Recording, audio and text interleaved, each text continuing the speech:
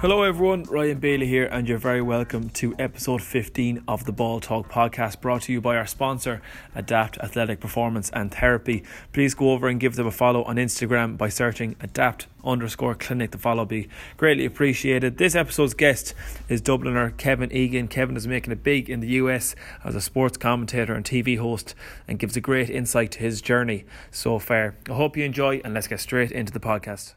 I suppose, Kevin, first of all, you're very welcome to the podcast. Great to be here. Thanks for having me, Ryan. For anyone, I would have said it in the intro, but for anyone who doesn't know who you are, Kevin, you're with CNN International and Fox Sport. Is that right? Have I got? Yeah, that's correct. Yeah, I cover mostly European football for CNN International, based in Atlanta. It's the main CNN news hub, and then there's a sports division there as well. And then I work for Fox Sports South, covering Major League Soccer matches, doing commentary. So like the main play-by-play, they call it here. So the George Hamilton role, I always say when I'm speaking to people from Ireland. So yeah, that and also doing a lot of hosting for things like E-League and E-MLS and EA games now as well. And so trying to diversify as much as possible. Yeah, and I think by now everyone will have realised where exactly in the country you're from as well. You reckon? They'll have caught the I'm accent. here 11 years, Ryan, so if you're saying to me I've kept my accent, I'm delighted. I think you have. They won't be saying you're from Sligo anyways, that's for sure. So, Kev, I suppose to run through, you're over in the States now. You obviously are in the journalism field and media, all that sort of game, the game that I'm hoping to get into myself. Where did it all start for you? Was sports commentary something that you wanted to do from a small lad, or was it something you acquired? I mean, what I wanted to do deep down, if you would have asked a 10-year-old me, was to kick the winning free in an All-Ireland football final for the Dubs. I probably realised, I actually was playing the best football of my life, Gaelic football, at under 21 level. I was 19, and I think I was playing the best football of my life, and I tore my cruciate away against Erin's Isle. I'll never forget. The ball bounced up. I jumped about this much off the ground, like literally only a few inches, and caught the ball. But as I caught it, I laid it off to my buddy Andy, best buddy from home, who's since passed away. He died of a heart attack back in 2010, and fittest guy I knew. Anyway, but I passed it off to Andy, and Andy and I had this great chemistry on the pitch, and I knew that I was quick enough to burn the cornerback that was on me. Not quick anymore. And I'd go and I'd try and get it back off Andy. And whatever reason, I twisted my body and I hand passed it to him. But my knee went one way because I was thinking I was going to go this way. And as soon as it touched the surface, the cruciate snapped completely. And I had the surgery, and the doctor said, look, you're out for a year. And I didn't really know at the time how long you'd be out with a cruciate. And he said, you're out for a year at least. So surgery is going to be in 2 months. Get yourself as fit as possible. And I'm thinking, I'm going to be out of playing football for a year. What am I going to do? At this point in my life, this is everything for me. Now, in saying that, the Sunday game was an institution in our house every Sunday night during the summer. Match of the Day was an institution in our house every Saturday night. If my dad would ever let me stay up when I was a kid, sometimes it was on after Lenny Henry. I'll never forget, on BBC. It used to start at 10:45, and he'd often let me stay up. I'm a Villa fan, to watch the Villa highlights at least.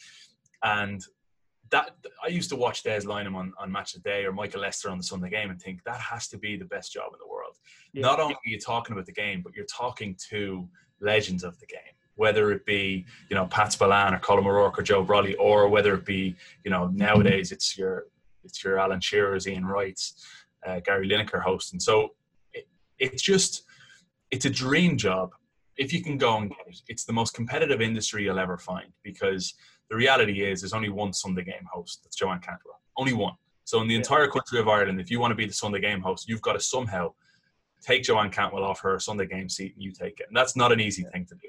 So it's very competitive, but it's a lot of fun. And I think what happened to me then when I tore my cruciate, sorry for going off on a tangent here, is no bother.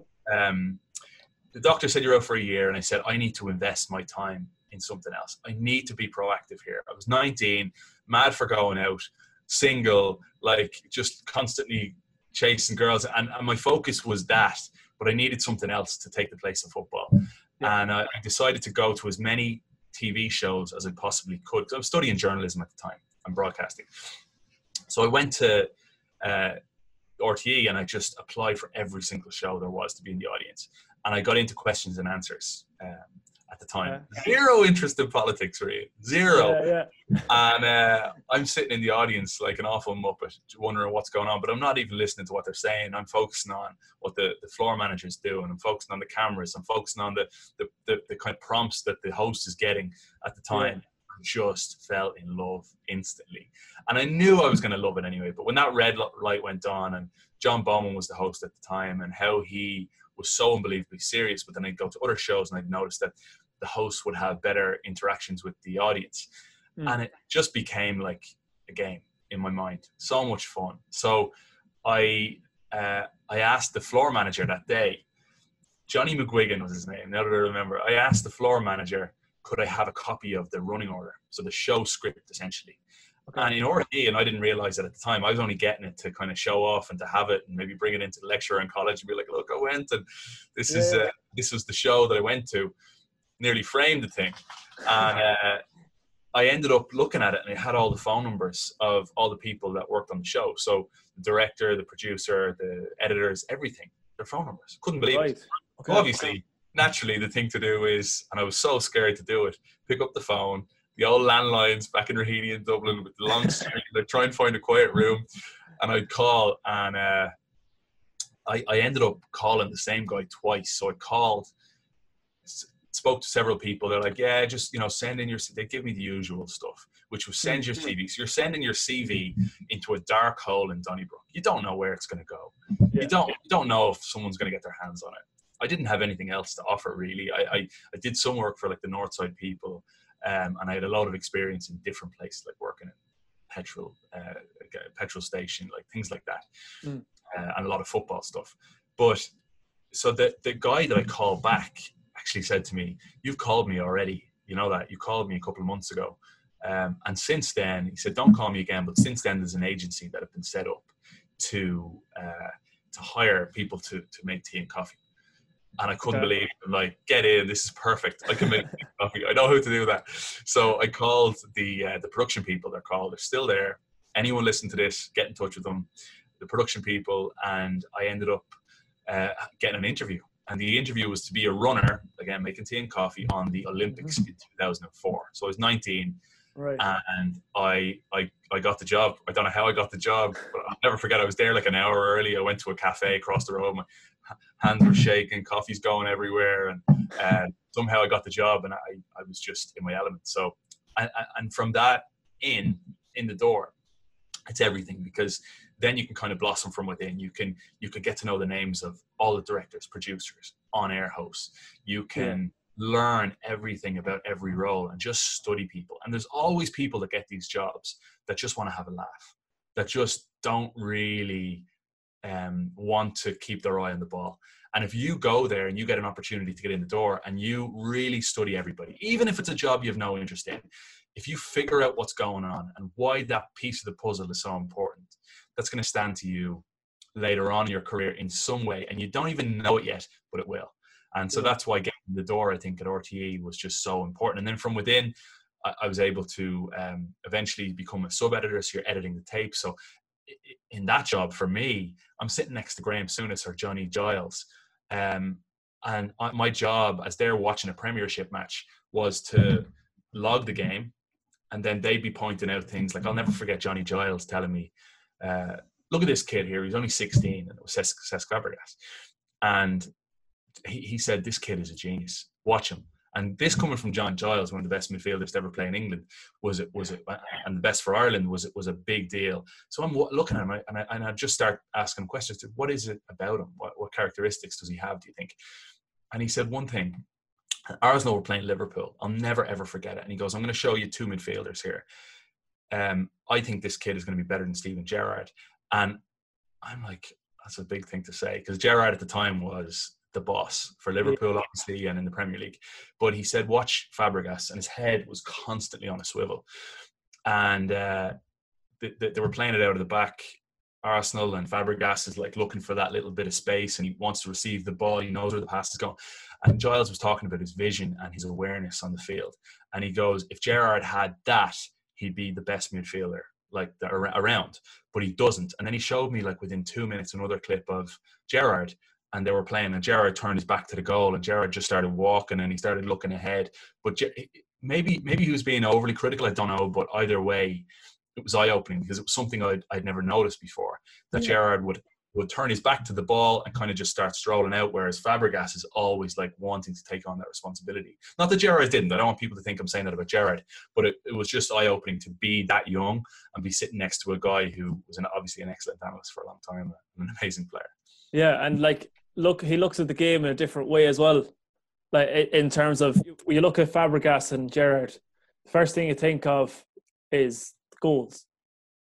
Naturally, with every player, you think of the goals they score, or if it's keeper, the saves they've made or something like that. But like for him to look in a different way, and as you said, you kind of acquire that now and bring it into what you're doing as a sports commentator.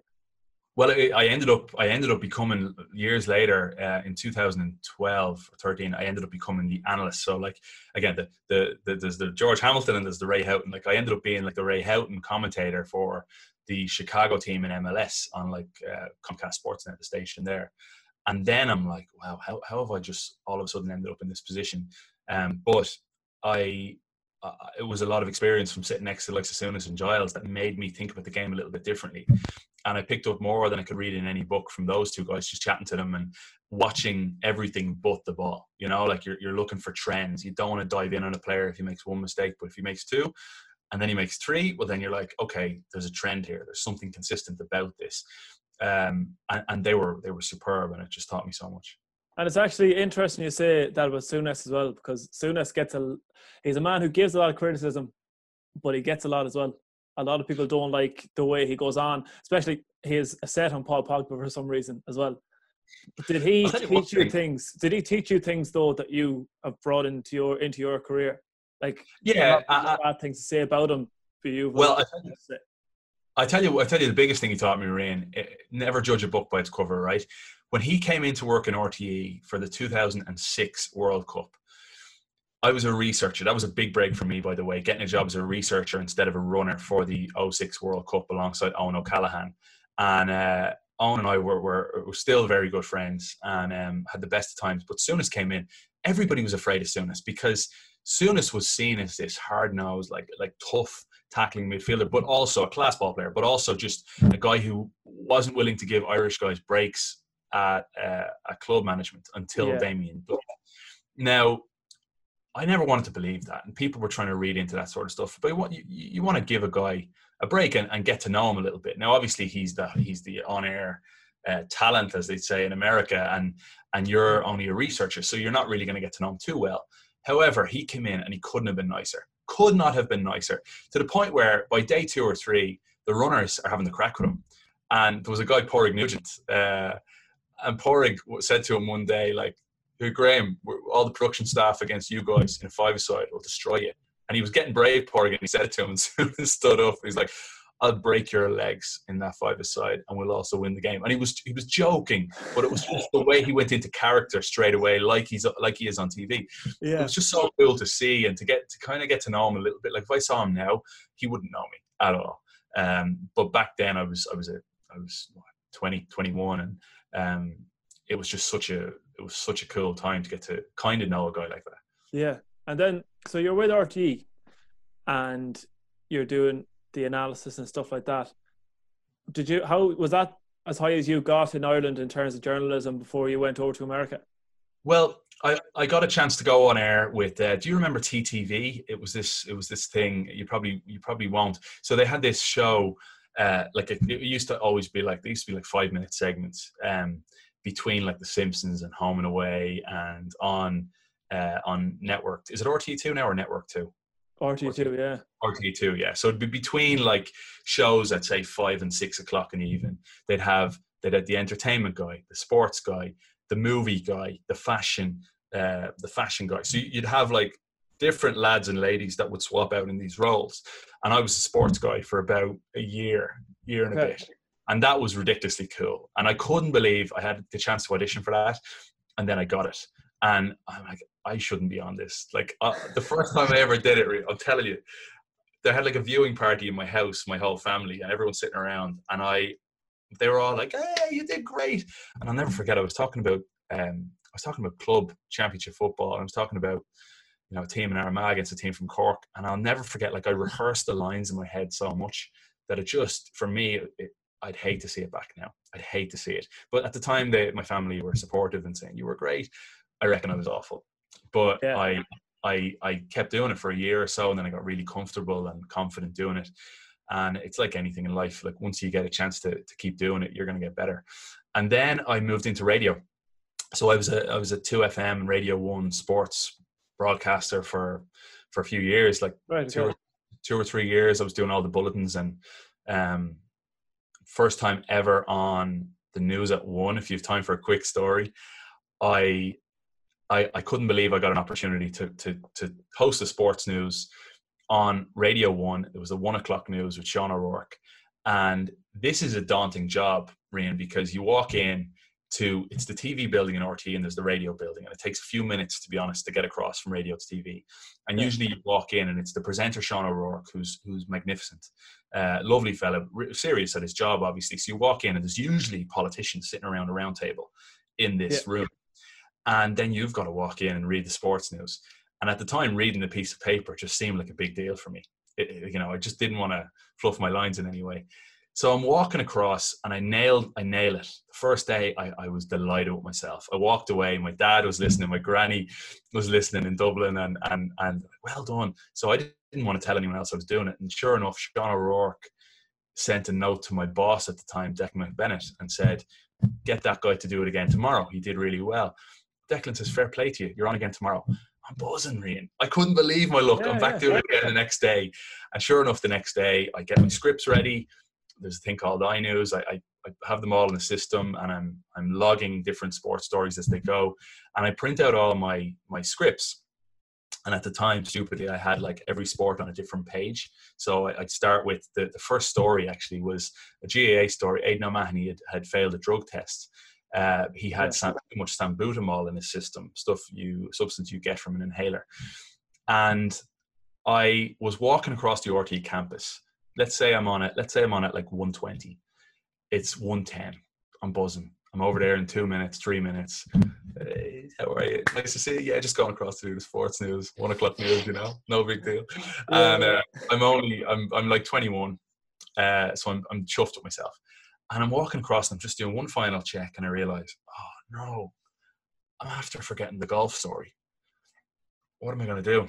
So at that point, in my head, being relatively green and inexperienced, I said, well, there's option 1 and 2. The one is I go over and I just do the sports news, and I say nothing about the golf and hope that nobody says, where was the golf news? Yeah. It was the Bridgestone Invitational in Ohio. Or option 2 was go all the way back, which was a bit of a trek, like I said. I'd have to run, print it, you have it scripted out already, grab it and sprint back. And at the time I was fit and healthy and well able to do it, so I did it. I said, you know what, go. Ran. Printer was out of paper. Couldn't find paper. I'm like scrambling big time. Now the fear is setting in as I tell this story. That's how vividly I remember this. You're just reliving it now. Oh man, finally I got the thing printed off, and now let's say I'm on it. This is it. Like I said, it's about a 6-minute walk across, and I get the paper and it's like 1:18, and I'm sprinting out of the building, and I'm this new kid as well. Like realistically, you shouldn't be sprinting in a building. And I leg it out and I'm running across the campus. I go into the TV building, the main reception area, go up the stairs, use my key pass, in they go, and I open the door to the Radio 1, the News at 1 studio, and the producer Bernadette is there, and she says, "Quickly, Kevin, you're on. Come on, let's go." And I burst into the studio, and as I open it, Sean O'Rourke is there with politicians again, and he says, "And now let's go to the sports desk here. Joining us in studio, Kevin Egan." Oh, Jesus. Disaster. Absolute disaster. Oh, God. Footballer, Aidan O'Mahony has failed the drugs test. And I talk about the salbutamol system, and I am praying that the ground will just swallow me up and nobody will ever see me again. It was that. God. And I didn't even get to the second sport. I didn't even do it because I was so embarrassed at that point. I did the rest of that story. I think Sean interrupted me at one point to help me out. And he said, "Oh, sounds like you could use a bit of that salbutamol, Kevin." And they all laughed.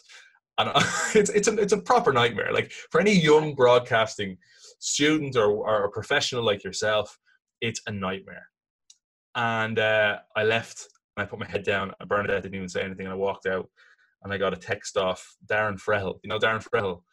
And I got a text off Darren Frehill, RTÉ Sport. And Darren is a brilliant broadcaster himself. And he just texted me and he says, "It's gone. Forget about it." He heard it live, obviously. And he said, "Are you okay?" And my dad then called me and said, "What happened?" I was just like, "Oh, no." It was that bad. So I think the moral of the story here is, and sorry for going off on a big tangent again, but the moral of the story here is, in any crossroads like this in your career, or in a moment where you think there's a panic and a drastic situation, I thought there was option one and option two. The reality is there's a path somewhere, there's a dirt road that you can take that'll get you to where you want to go, probably quicker and with a better solution that I didn't take. And the simple answer there was walk across, you're there really early, and just ask Bernadette, can you jump on the computer and go to pga.com and just see where that young Irish golfer is in the leaderboard, and then you know that this player is on 5 under after 9, and that's all you need to give. And at least you're giving up. Oh, by the way, the golfer at the time was, I think, a 17-year-old by the name of Rory McIlroy. So it turns out that story is kind of funny now, but at the time I thought it was going to derail my whole career, and the reality was most people laughed, and I was able to get on with it. Yeah, I'm glad you gave a bit of a motivational message there, because there'll be a few aspiring journalists kind of like, geez, no, I might be a teacher after this. might change the career path.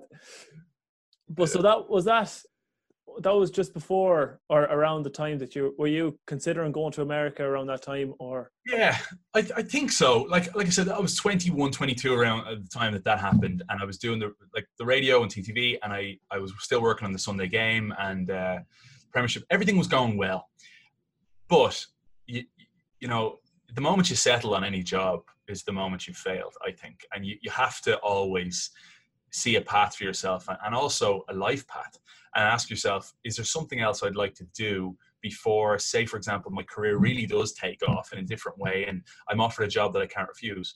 One of the big things I wanted to do, I traveled Australia, I traveled most of Europe, I'd followed football and gone to different Ireland games, but I really wanted to work in America. I really wanted to just get my feet wet and just get in and get some experience. And part of the inspiration for that was that Glenn Cullen, who's now working with the European Broadcast Union, he was the former head of RTÉ Sport and then the former head of RTÉ. Okay. And Glenn, at a really young age, left RTÉ to go to ITV and got some great experience at ITV, and came back and he actually skipped a few steps of the ladder because he had experience elsewhere. And I was convinced that was the best thing that I could do was go. I was 23 when I left. I arrived in America the day Barack Obama was inaugurated. Right. Go, get in somewhere, get some experience in the US. My mother's from Chicago, so I have a passport. Make use of it, and go back to RTÉ. And skip a few steps of the ladder and be presenting the Sunday Game by the time I was 25. That was the goal. I'm only joking.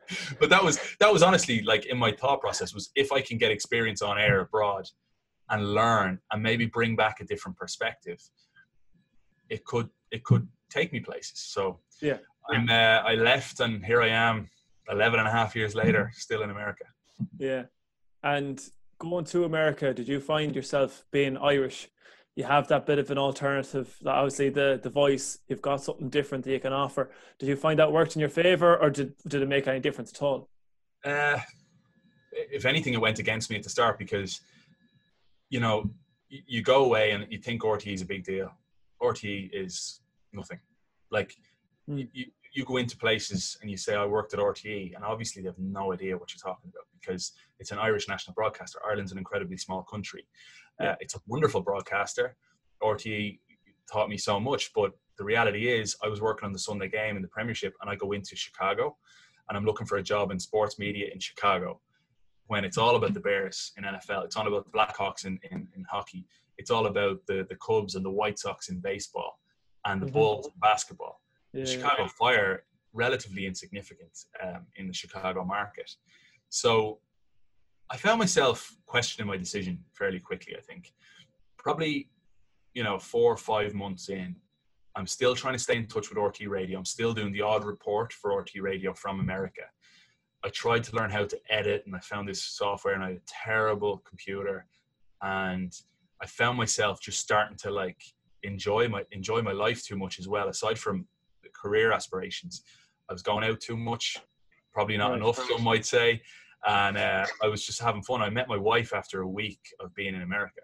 Can you imagine that? Like, I went over single, never really had a girlfriend in all my life, like just like a few month things, relationships here and there, but never met anyone like Meg. And then I met her, and I was done. Like, I knew 3-4 dates in, I'm like, if she's happy with me, I'm hooked. So it was scary, because about 7 months in, I remember thinking, what am I going to do here? Like, I can't do anything else. This is all I care about. It's what I love doing. And I kept going, and I kept knocking on all these radio station and TV network stores, and they all had my CV. They all had been pestered by me, and eventually I got really lucky. Jackie Hurley, who works at RT now, Jackie had said to me, there's a friend of mine, an old roommate of hers, who is working now at a network in Chicago called the Big Ten Network. It's a Fox College sports station, so covering like college American football, college basketball. It's a big deal. And her name was Lisa Cornwell.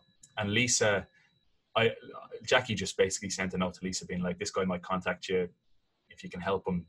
He's a friend. And I pestered Lisa, and Lisa was slow at the start getting back to me. And like, I used to watch her games when she'd be commentator hosting. I used to wait till she got off air, and then I used to send her a text afterwards being like, great show. I was that guy, like, trying not to be annoying, but I tried to do it when I knew she'd have less on her plate. Yeah. And eventually she agreed to meet me for a coffee. And I met her for a coffee right next to the network. And I made sure, obviously, if anyone's listening to this that plans on networking, make sure you always pay.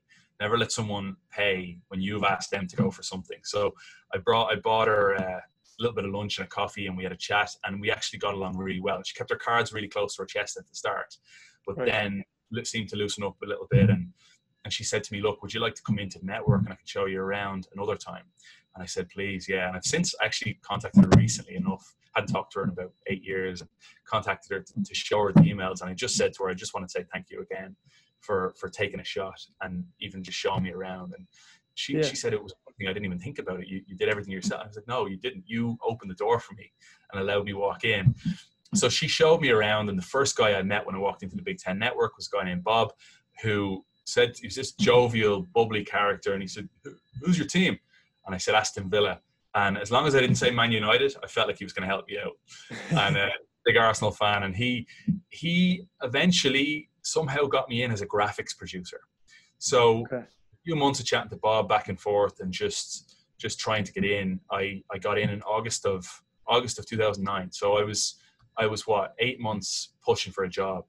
And I got in August 2009 as a graphics producer, 5 days a week, working on college football shows.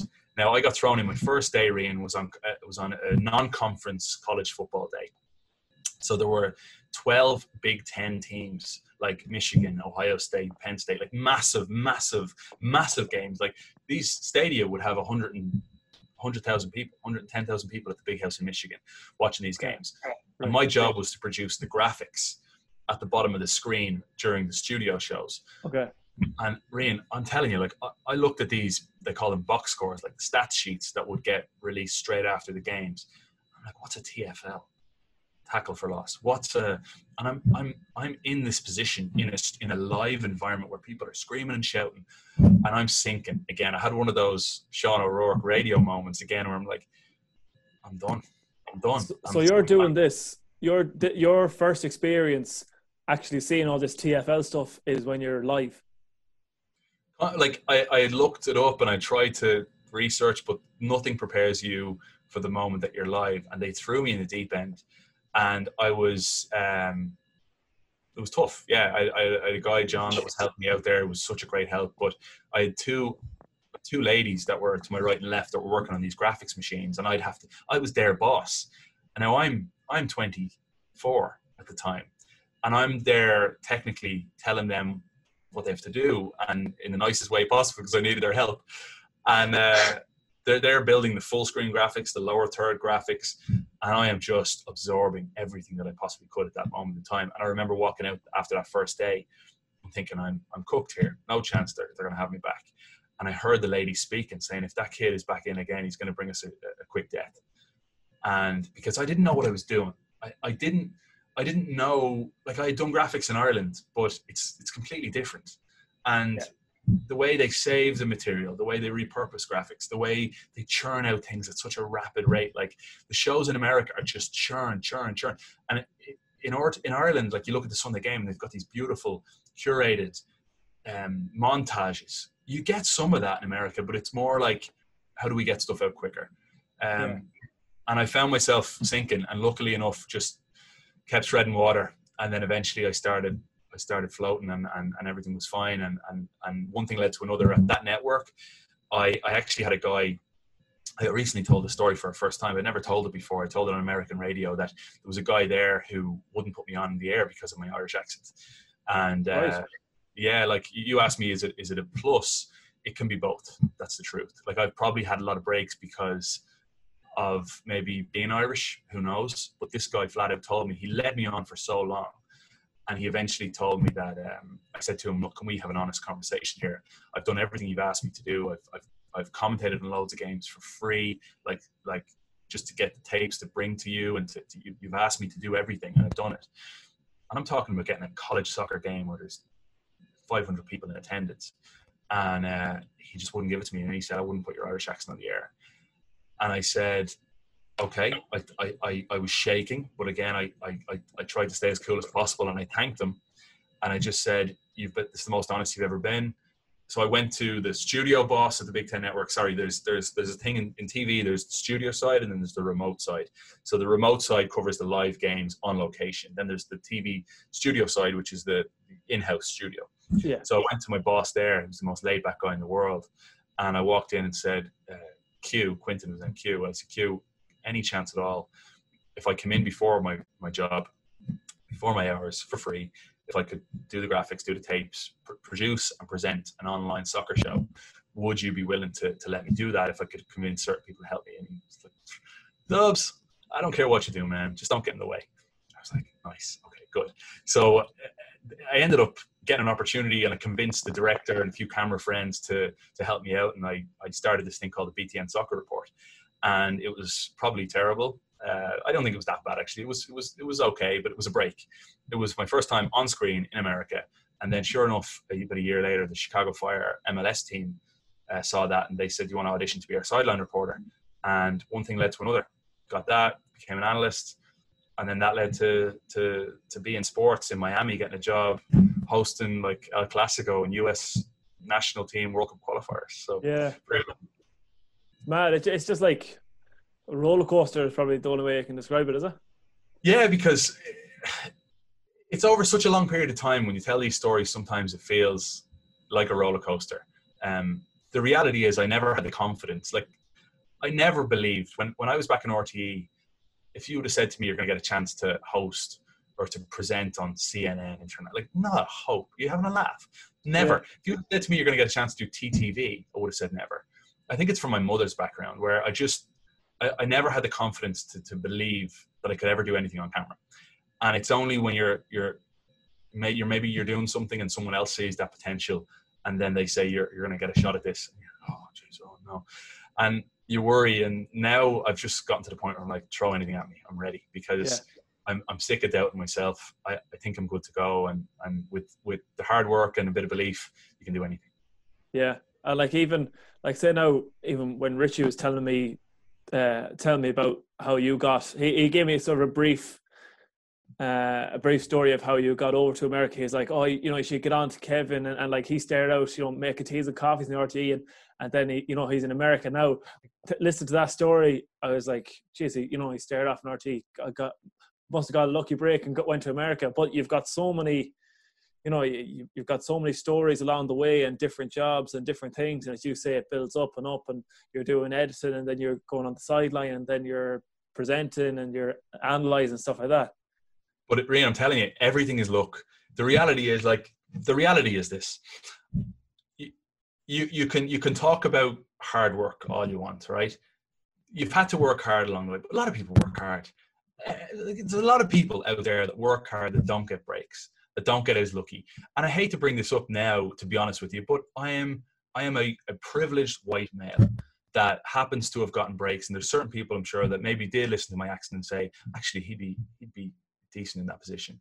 If I was born on the streets of New Delhi, or I was born in Lagos, Nigeria, I guarantee you the path to presenting football in America would be an awful lot more difficult than it would for this white guy who has a passport for the US that lives in Dublin. So realistically, I've been very, very lucky the entire way through. And I think when you get that little bit of luck, then it's about capitalizing on it, and it's about not messing up, and also being incredibly grateful the entire time for those breaks. But I've definitely been lucky, no question. Yeah. So at this moment, is the MLS back? I haven't actually kept any bit of tracking it myself. Is the MLS back now? Well, funny enough, the tournament name is MLS is back. That's the name of the tournament that's starting on July 8th. And right, they're, everyone's looking forward to it because, we missed the game. However, Orlando and Florida in general is the epicenter of the coronavirus right now in the US. So the plan is to bring MLS teams into this worldwide sports, this ESPN Disney complex, and have all the games there and keep everybody in house. You're not allowed to leave. The only concerns are that the hotel staff are allowed to leave. So they're a little bit worried about that. Certain clubs have had players test positive over the last few days, and they're trying to limit this and trying to get this tournament to go ahead. And I'm concerned because, I see the growth of this virus in the US, and I see that there's a lack of leadership, and the country's as divided as it's ever been. It's more divided than it's ever been. And I look at Ireland right now, and 5 cases yesterday, 0 deaths, and everybody's swimming in the same direction. And it's inspirational, to be honest, being abroad and looking at home right now and seeing everybody working so hard to get rid of this and eradicate it. And then over here, the numbers are growing in the state that I live in. Yeah, like some people might say that, let's say like in Leo Varadkar's case, he is in control of a smaller amount of people. But at the same time, your likes of Boris Johnson and your Donald Trumps, these guys have more power than the likes of Leo Varadkar would have. So, there's pluses and minuses in terms of why one country should be doing better or the same as the other in terms of getting back on track. Correct me if I'm wrong, but I think one of the biggest differences for me is that a health issue hasn't really been transformed into a political issue in Ireland, whereas it certainly has in the US, and it has in the UK as well. And it shouldn't be a political issue. There's what is there, over 120,000 people have died in the US from the coronavirus, and the numbers are on the rise in Georgia and Florida. It's insane right now. So I love the fact that whatever you feel about Leo Varadkar and whatever you feel about Irish politics, I feel it's been parked for the benefit of everybody within the country, and it's a massive bravo to everybody in Ireland. Yeah, because I'm not sure if I'm right in saying this, but I heard on the radio earlier on today that Micheál Martin, who's the leader of Fianna Fáil, he'll be Taoiseach soon, and then Varadkar is going to take over again. They're going in as a coalition, and it's not like there's a big thing being made about that. As you said, the political side of things is just being parked, and it's just about the good of the country at the moment. And it is when you see how things are going in America, you see how things are going in England. It shows, I suppose, how well it is actually being run over here in times like this. Mm-hmm. No, very true, very true. I'm here's hoping we can all get through it and get back to work soon. Hope to God, yeah. Hope to God is right. So you're saying the MLS is returning soon, and that'll be you back to work. You've had a good while off now, I'm sure. Have you been doing stuff online or? Yeah, I'm doing a little bit of stuff for. I don't know if you know what the ICC is, International Champions Cup. The company that bring over all the big teams to North America and around the world actually for the summer tournaments. The likes of Real Madrid, Barcelona, and Man United will be here in America. Yeah. They're all ICC tournaments. So I'm the host for them as well. So I'm doing some stuff from home. And then I'm launching my own, I haven't said this publicly yet, but I'm launching my own show on July 1st called Kicking Back. And Kicking Back is essentially very similar to what you're doing right here. It's kind of casual conversations.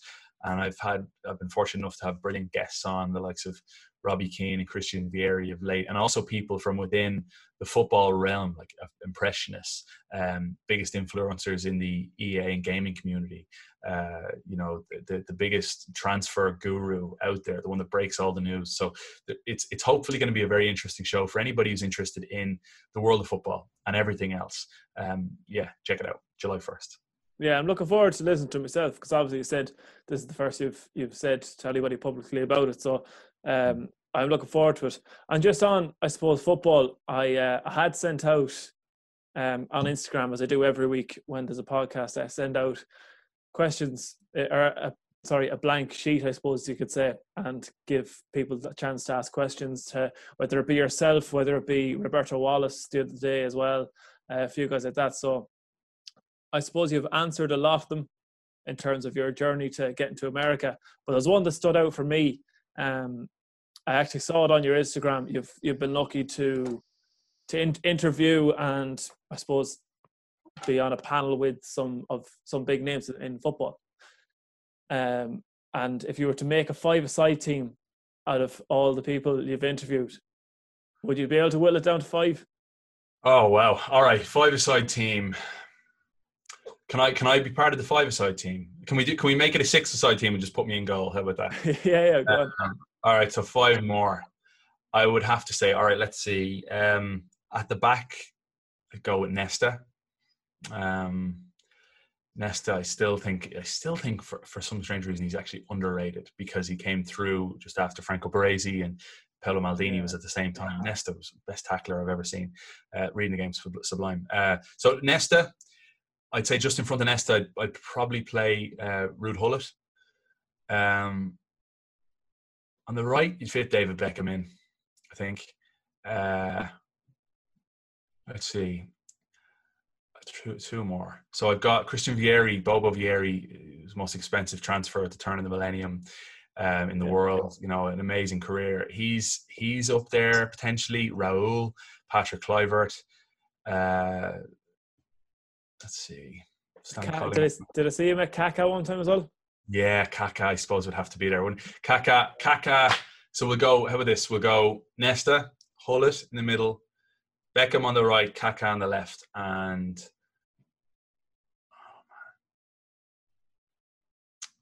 Vieri. I think Vieri's a ball player. Raul would be excellent in a 5-a-side team, though.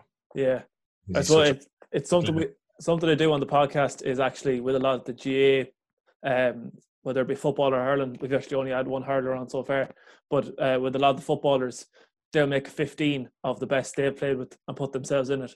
And nice. I usually throw that up on Instagram after. So I'll do a bit of it's called My 15, so I suppose we'll put it My 6. We could fit one more in, because 7-a-side sounds better, doesn't it? Yeah. My 7-a-side, you could probably put in. I'm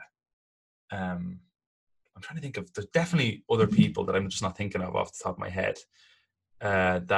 Who else did you see? Anyone else that stand out? A few. I suppose even in recent times in the MLS. MLS, yeah, David Villa could be there for sure. I would probably go with Raul alongside Vieri up front, Kaká on the left, Beckham on the right, Ruud Gullit in the middle with Nesta protecting me in goal. Yeah, sounds good. Did you get to actually meet all of them, interview them in person? I interviewed all of them, separately. Like Bobo Vieri he's a friend, and we go for dinner, and he's got a daughter same age roughly as my son, and wow.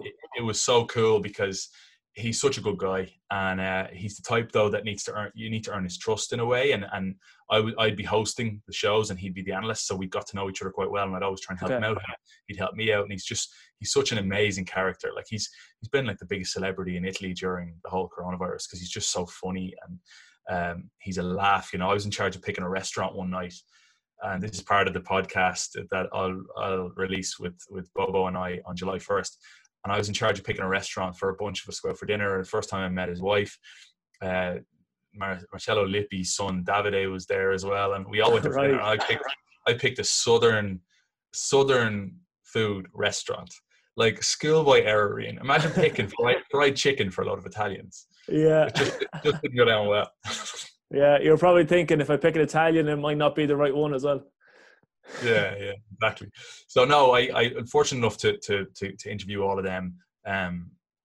All of them really nice. And it's just, you know what's so cool is when you get to chat to someone that you've looked up to your entire life. I should probably put Robbie Keane in there actually too. Yeah. Being Irish.